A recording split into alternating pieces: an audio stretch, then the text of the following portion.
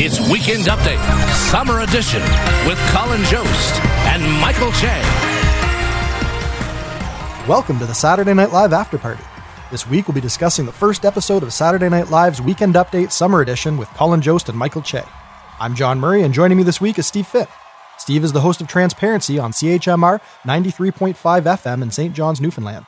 You can connect with Steve on Facebook at Transparency CHMR, and you can connect with us at snlafterparty.fm.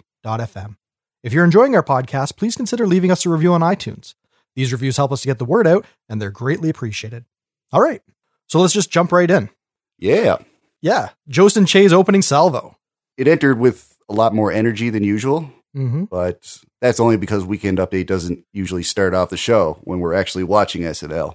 Right. And, they had some great jokes right off the bat. Yeah, no, this was surprisingly strong. I wasn't really sure what it was, but it felt kind of electric. Like the audience was really pumped.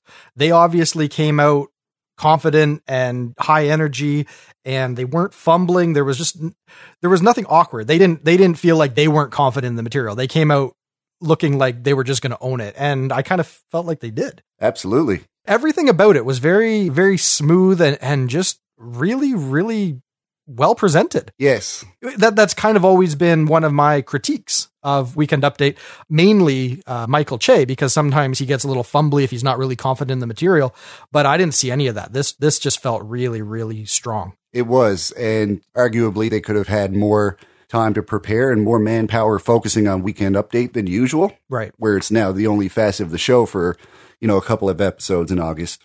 Yeah, I think you're probably right that they had a bit more prep time. They had all of the news from the summer to draw on. It didn't have to be anything that just happened in the last 5 days. So all the more reason why they could find some really strong material and have enough time to polish it up.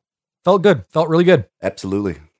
I thought that Che's little run there on the immigration bill was probably the strongest part of the opening salvo. He leads it off with this idea that the Statue of Liberty, she's gotten kind of bougie. She used to be accommodating and willing to take all the huddled masses, but now she's got high standards. That was really strong. Like that's Che stand-up level stuff. So I feel like he was probably pretty proud of that. Yeah, it was very much Che, and it's this type of humor that makes him not the tightest ally with the left. Sure. But yeah, he's always overstepping boundaries, and as a guy who can laugh at pretty much anything, I'm all for it. And who are we if we can't be challenged? That's really the edge that Che brings to Weekend Update. Yeah. Some irreverence at the desk. Let's look at our first feature. We get Mikey Day and Alex Moffat. They come out as Eric and Donald, and they're there to discuss the president's accomplishments. We spoke very highly of Yep. the first time we saw these Trump kids at the Weekend Update desk. Yeah. Probably one of our favorite new characters from last season. Right.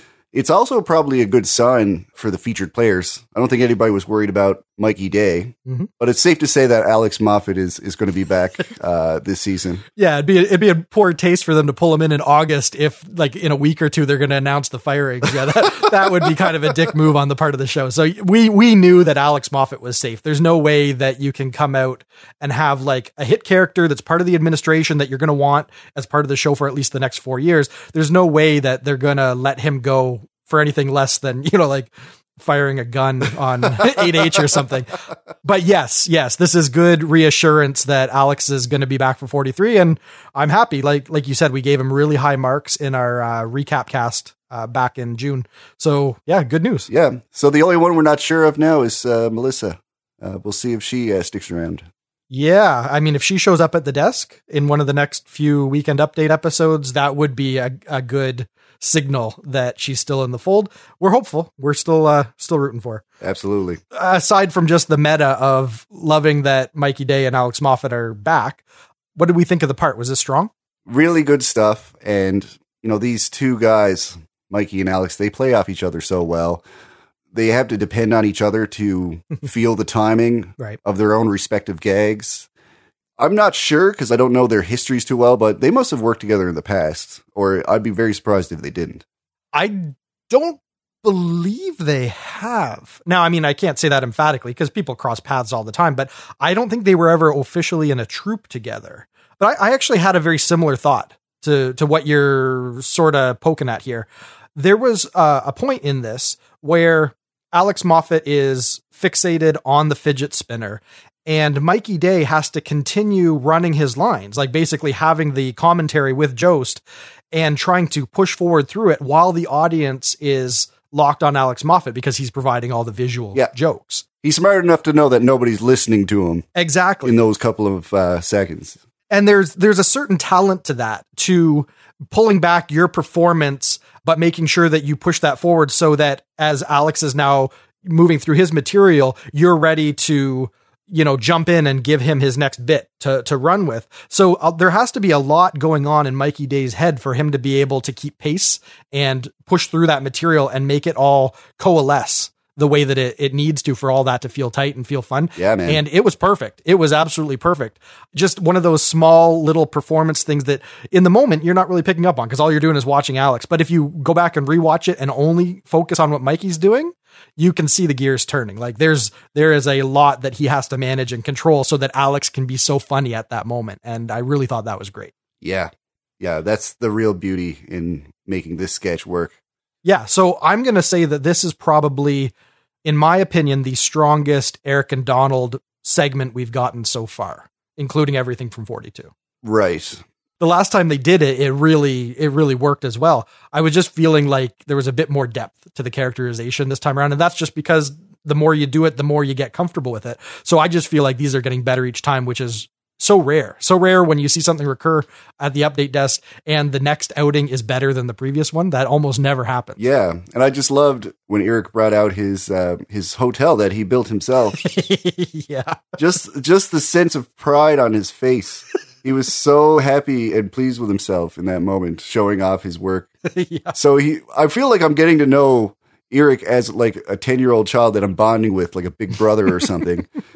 Yeah, it's such a sincere performance that he's giving that you can't help but have a little bit of affection for the guy. Yeah, the real Eric Trump is probably like being treated more gently and with more tact now that people are comparing him to what SNL envisions him as. Yeah, it is funny that sometimes the fictitious version of a character warms people to the real version.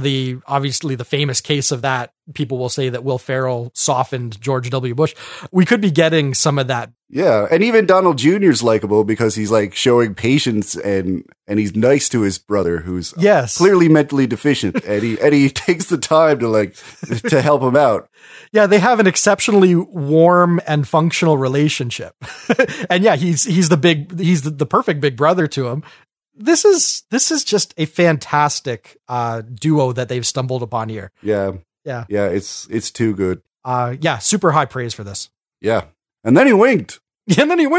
And just to beat a dead horse, a little bit more praise for Alex Moffat. When they start, Donald is doing all the talking and Alex is just kind of standing there or sitting there. He doesn't have anything to contribute to the conversation, obviously, but he starts to pantomime sort of what Donald Jr. is doing. And you can tell that I think what Alex was going for there was if you watch a toddler just kind of off in the corner of a room playing by themselves, if the adults start doing something and the toddler kind of dials in on it, they will start mimicking. They don't know the words. They don't know what's going on in the scene, but they're intuitively, they want to learn and absorb and participate. And so they do kind of gesture and just try to play the part a little bit. I've seen that with my own kids. So the fact that Alex, I don't know if he picked up on it or if this is something that the writers handed to him, but somewhere along the line, someone figured out that another fun way to help him come across as an infantile kind of personality is to give him this desire to keep pace with the grown-ups, even though he has nothing that he can contribute. He wants to be there participating in the only way that he can. And it plays really sincere. And I really connected with it as a father. I think maybe I'm maybe imposing a little more on it than some people would, but I think that's probably what they were going for. And if it was, then another great little bit of performance that I can't applaud enough. Yeah, for sure. So jumping back to now Jost and Che, they go off on a second run of jokes. Right in the middle, Che, in keeping with the really strong bit that he has from the first one, the immigration bill, he has another little run of jokes about the Baltimore police, and it's all kind of based around the premise of what does a cop have to do to just get fired on the spot? And I thought that again, is very sharp commentary like a really strong point to be made. But the real trick is to find a way to take something sharp like that and poignant and still find the joke and still make it funny first and foremost. And I felt like he did a really good job with that run. So that's my high praise for the second section of straightforward jokes. But yeah, and it's definitely a hot topic when it comes to political discussions within the U.S. Mm-hmm. Yeah, so it was a very sharp point to make, and I thought that they made it well, and they found the funny in it, and that to me that's a win. The Emoji Movie joke was absolutely hilarious. Yeah, it was one of those shock punchlines that work so well. Yeah, well constructed. Yeah. And I just wish movies like this never got made. And I hope it's not doing too well in the box office because, oh, it can't be. I remember watching the trailer for that, and they couldn't even find anything slightly amusing to fill out 2 minutes of trailer material. So I knew that movie was going to be dismally bad. And I'm absolutely sure that it's tanking. Yeah. And you're going to find a lot of people masturbating in these theaters. If these are the kinds of movies you're going to make, it's going to be the most enjoyable thing. Yeah, if you can't hold their attention, people got to do something with their time. You paid $20 to be in that theater. You got to put 2 and 2 together and get your money's worth. That was a fun bit, but yeah, I don't know if that's going to make the cut. So let's talk a little bit about Bill Hader showing up, FaceTime call with Anthony the Mooch Scaramucci. Do you feel like this was a sharp take on Scaramucci, even though we've only, had a fleeting amount of time to get to know the guy? Well, yeah. I mean, if only you heard was the name Scaramucci. I mean, it's so Italian. It would be hard not to end up going with kind of a gangster type. Sure. To characterize the Mooch. Right. I mean, he's even got that cool gangster nickname. So what did you think of Hader's take on him though? Was this fun? Really fun. I really like how they went with this character kind of leaning into what he should be regretful about. Yes. He's still very much full of himself and very full of pride. And he's bragging, but he's talking about all of the decisions that he made that now in hindsight were definitely not worth it. Yeah. I guess, they thought, what do you do with someone who crashed and burned that quickly? Give him a smug attitude in order to save face. Mm-hmm. So just hearing from the news and knowing the whole story from start to finish, which is geez, not enough for milk to expire. This is a pretty organic character to come up with. Yeah. It was a fun take. It was good material. Like you said, you've got him being all obnoxiously bombastic and proud and just completely keeping up the persona of the Mooch. Yeah. Even though, he was king of Idiot Mountain for only 11 days. Yeah. It was good. It was good. Moving on. Kenan Thompson shows up as LA Laker Lonzo Ball's father, LeVar Ball. I don't really follow pro basketball, so I don't know really where the story is behind this. Any insights on why this made the cut? No, not before watching it. I had to do a little research.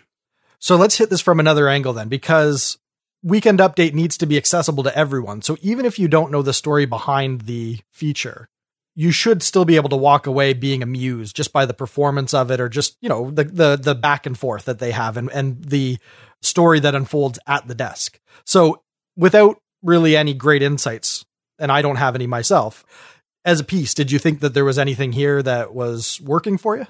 Yeah. Kenan was great. I liked his little dance move to take the shoe back. The shoes back, yeah. I mean, I looked it up. Those shoes are actually going for $495. Okay. That is in no way an exaggeration. That's how much those shoes cost. That is ridiculous. And that guy, LeVar Ball, has been quoted as saying it's just glue and thread, basically. So admitting there's nothing very special about them. They're just jacked up for no reason. Okay. Interesting. But about the performance, yeah, Kenan was absolutely great. I'd say that's why they created this character with Kenan in mind, because we know everybody just loves watching him do his thing. Right. So even if you don't follow sports, you're going to enjoy what Kenan does. Right. Because it's so palatable. Yep. No, it was an obvious fit for him, and he brings some energy and feistiness to it that it works. I knew nothing about what they were talking about, but I was still just amused with just Keenan's amusement. You know, he's sitting there and he's just giving off an energy of, I just know how to make this stuff fun. Yeah, man. And so I got that sense from him, and for that, it worked. Totes. Okay, now we get another run of jokes. I felt like Che again. I think this was his night. Che, I think his delivery tonight was maybe the best I've ever seen. Good material, well delivered, really polished, and just really good energy. Sometimes he's a little too laid back, and the jokes just they just don't quite get there because he just hasn't really found how to sting it. And tonight it was all there. Yeah. Yep. Definitely peak attitude out of Che tonight. Yeah. When he's able to dial it up a little bit and bring a little bit more attitude, I think that's when some of this material works better. And he got it. He got it tonight. Yeah. Then we get into Leslie Jones. She has been working on her beach body and she wants to talk about it. She is looking great. She is. Yeah. I don't follow her on social media, so I don't watch these gym videos that she says she posts, but she does. That wasn't a bit. She really does. She really does. She's getting the Obama arms. She had a joke right in the middle there where she says, I want the dude at the mortuary to be like, and then she like gives a look of contemplating doing something particularly egregious to a corpse. That's a solid joke. And her delivery, you know, with that Leslie Jones over the top style, that really hit. I thought that was a strong joke. Yeah. And then she has to walk it back. Not that he'd do it, but just, I want him to think about it. You know, that's good material. So I thought that, this was some strong stuff from her mostly. It wasn't like end to end flawless. It wasn't peak Leslie Jones, but I thought it was pretty good stuff. Yep. You can tell by the way she riffs on booty water that she can, she can get material out of pretty much any concept, any thought that goes through her head. And that's what makes her great for, you know, rapid fire, live comedy. Yes. And, yeah, that's our show. Moment of the night. It's got to be Alex Moffat as Eric when Mikey Day spins the spinner for him. Yeah. And he just loses his mind. He's even looking into the audience saying, are you seeing this? Yep. That was hands down probably the funniest bit. I'm suspecting you're going to pick it too as your moment of the night. I was, and I'm surprised that you focused in on that like exact moment too, because there was so much strong material in their feature that there's a lot you could point to. But yeah, for me, I was thinking the exact same thing. The second that fidget spinner started spinning and it was all he could do to contain his excitement. And he's even like, he's looking at Josie. He's like, are you seeing this? You know, like this just blew his mind. Call in. Yeah. That was a lot of fun. And it was tonally perfect for the character. And just, yeah, it was great. Very amusing. That was my moment of the night. So no controversy there. Best overall feature. For me, I think the best feature was probably Eric and Donald. Yep. I agree. It was the most fun of the evening for me. So yeah, it's getting my best feature as well. MVP. You know what? I think our MVP was Michael Che tonight.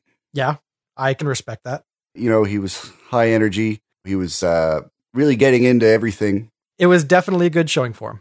Yeah. If this is what it's going to be like going forward in season 43, it's going to be a great season for a Weekend Update. See, the shame of this is when they have, you know, all hands on deck just to make Weekend Update great in these summer specials, it sets the bar high. So when we go back into the regular season and we end up with a Weekend Update that is cobbled together with minimal resources and only a couple writers and a couple features, and it's run of the mill Weekend Update, I wonder if it's going to feel a little more disappointing when they're not, you know, really firing 100% and there is some fumbling, if it's just going to be more punctuated because we've seen how good it can be now. I hope that's not the case. And you know what, maybe this just helps them to up their game and figure out some better rhythms going into 43 so they can keep the quality high. I don't know how all that's going to pan out, but it could go either way. I mean, it could feel like a disappointment when we get back to business as usual, but right now I've seen for the first time, like the perfect Weekend Update that I've been waiting to see from Colin and Che for a few seasons now. And I'm really happy to see it. I just don't know. I don't know how they maintain it. That's my big question. Well, we'll see, because, you know, how the budget's broken down is going to be a little bit different after we lost some veterans like Bobby, Vanessa. You know, over their tenure, their salaries were going up and up. Mm-hmm. Now that we have a younger cast on average, there might be a little bit more money to throw some more manpower at that part of the show. Could be. Yeah, we don't know how they're going to slice and dice their resources. It's just really nice to see that it can be great. And I really just hope to see more of it. We'll leave it on an enthusiastic note and just hope that they can keep this train rolling. For my MVP, though, I'm going to give it to Alex Moffat because I've officially veered into man crush territory now. We liked him a lot last season, but I feel like he is distinguished himself among even the repertory players now with how brilliant some of his comedic timing and some of his characterizations are. I think that what he did tonight was just fantastic and made that sketch, so much better. Mikey Day, deserves applause too, but I don't think we have to cut Mikey Day quite as much slack because he's been in the game a little bit longer. I feel like this is surprisingly good work from Alex Moffat this early in his run on SNL, and I want to applaud it. So he's my MVP. Respect. Yeah. Props. On a scale of classic, great, good, weak, or train wreck, how would you rate this episode? What the hell is this good? So you're throwing me a curveball here. I am, but I'm hoping it's an improvement because a lot of the trouble we got into last season with our ratings is that word typical. It's a loaded word because it doesn't just mean average or middle of the road. It means like there's almost like nothing that is distinguished or there's nothing special about the episode. So it would tend to skew our ratings. Like you don't want to say something's typical because maybe it did have one or two fantastic moments. And so we would be more quick to go to great because it just wasn't conveying maybe what we were thinking we wanted to say about the episode. So I've decided after much hullabaloo and a lot of pressure from our growing listenership that typical is the wrong word for our scale. So we're switching to good. It's not as fun a word, but hopefully it allows us to be more objective and just be more appropriate with where things should fall because we're not worried about a loaded word that could mean different things. Bollocks. Yeah, maybe, but now this is what you've got it done. You've changed typical to good. Yes. So now I got to go between good and weak. There's nothing in between. Yeah. And so something's either good or it's weak. Yes. And that's as close as I get. Yeah. If anything, you should have added good in there. So it'd be classic, great, good, typical, weak, train wreck. No. We have to fall on one side of the line. This is a thumbs up, thumbs down situation here. You look at an episode and you say, this was either worth tuning into or it wasn't. That's the line between good and weak. A weak episode, take it or leave it. A good episode, yeah, stay up. Watch the show. It was good. God, you're such a Monica. Well, we're learning here. I'm willing to try new things and try and get this rating system to something that people can understand if they're just kind of tuning in for the first time. And for whatever reason, as much as I harped on typical's not a naughty word, people hear the word typical and they're like, man, I don't want to just tune in for a typical episode. So that we were getting a lot of pushback on that. And I'm trying to do my best to find something that provides the most value to our listeners. All right. So what do you think? Classic, great, good, weak, or train wreck? Yeah, let's give it a great rating. Yep. I agree.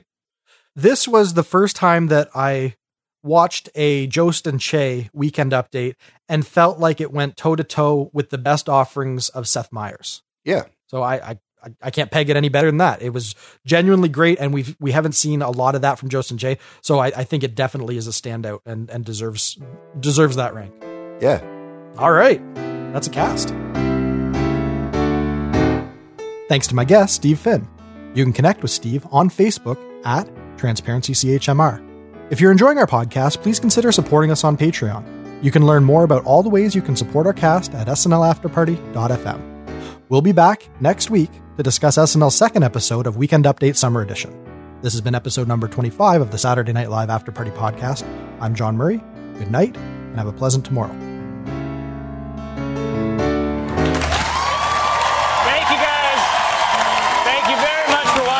Join us next Thursday for another Weekend Update Summer Edition. For Weekend Update, I'm Michael Che. I'm Colin Jost. Good night.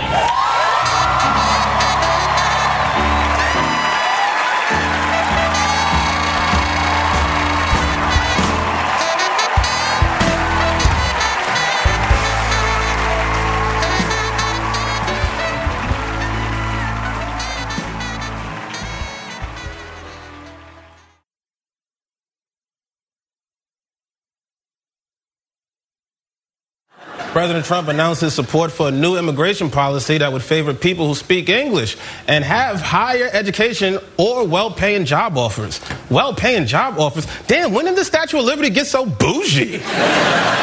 She used to be desperate, like, send me your poor, you're tired, anybody, I just need a man, Lord. Now she's on Tinder, like, he's got to be rich and smart and light-skinned and 6'4".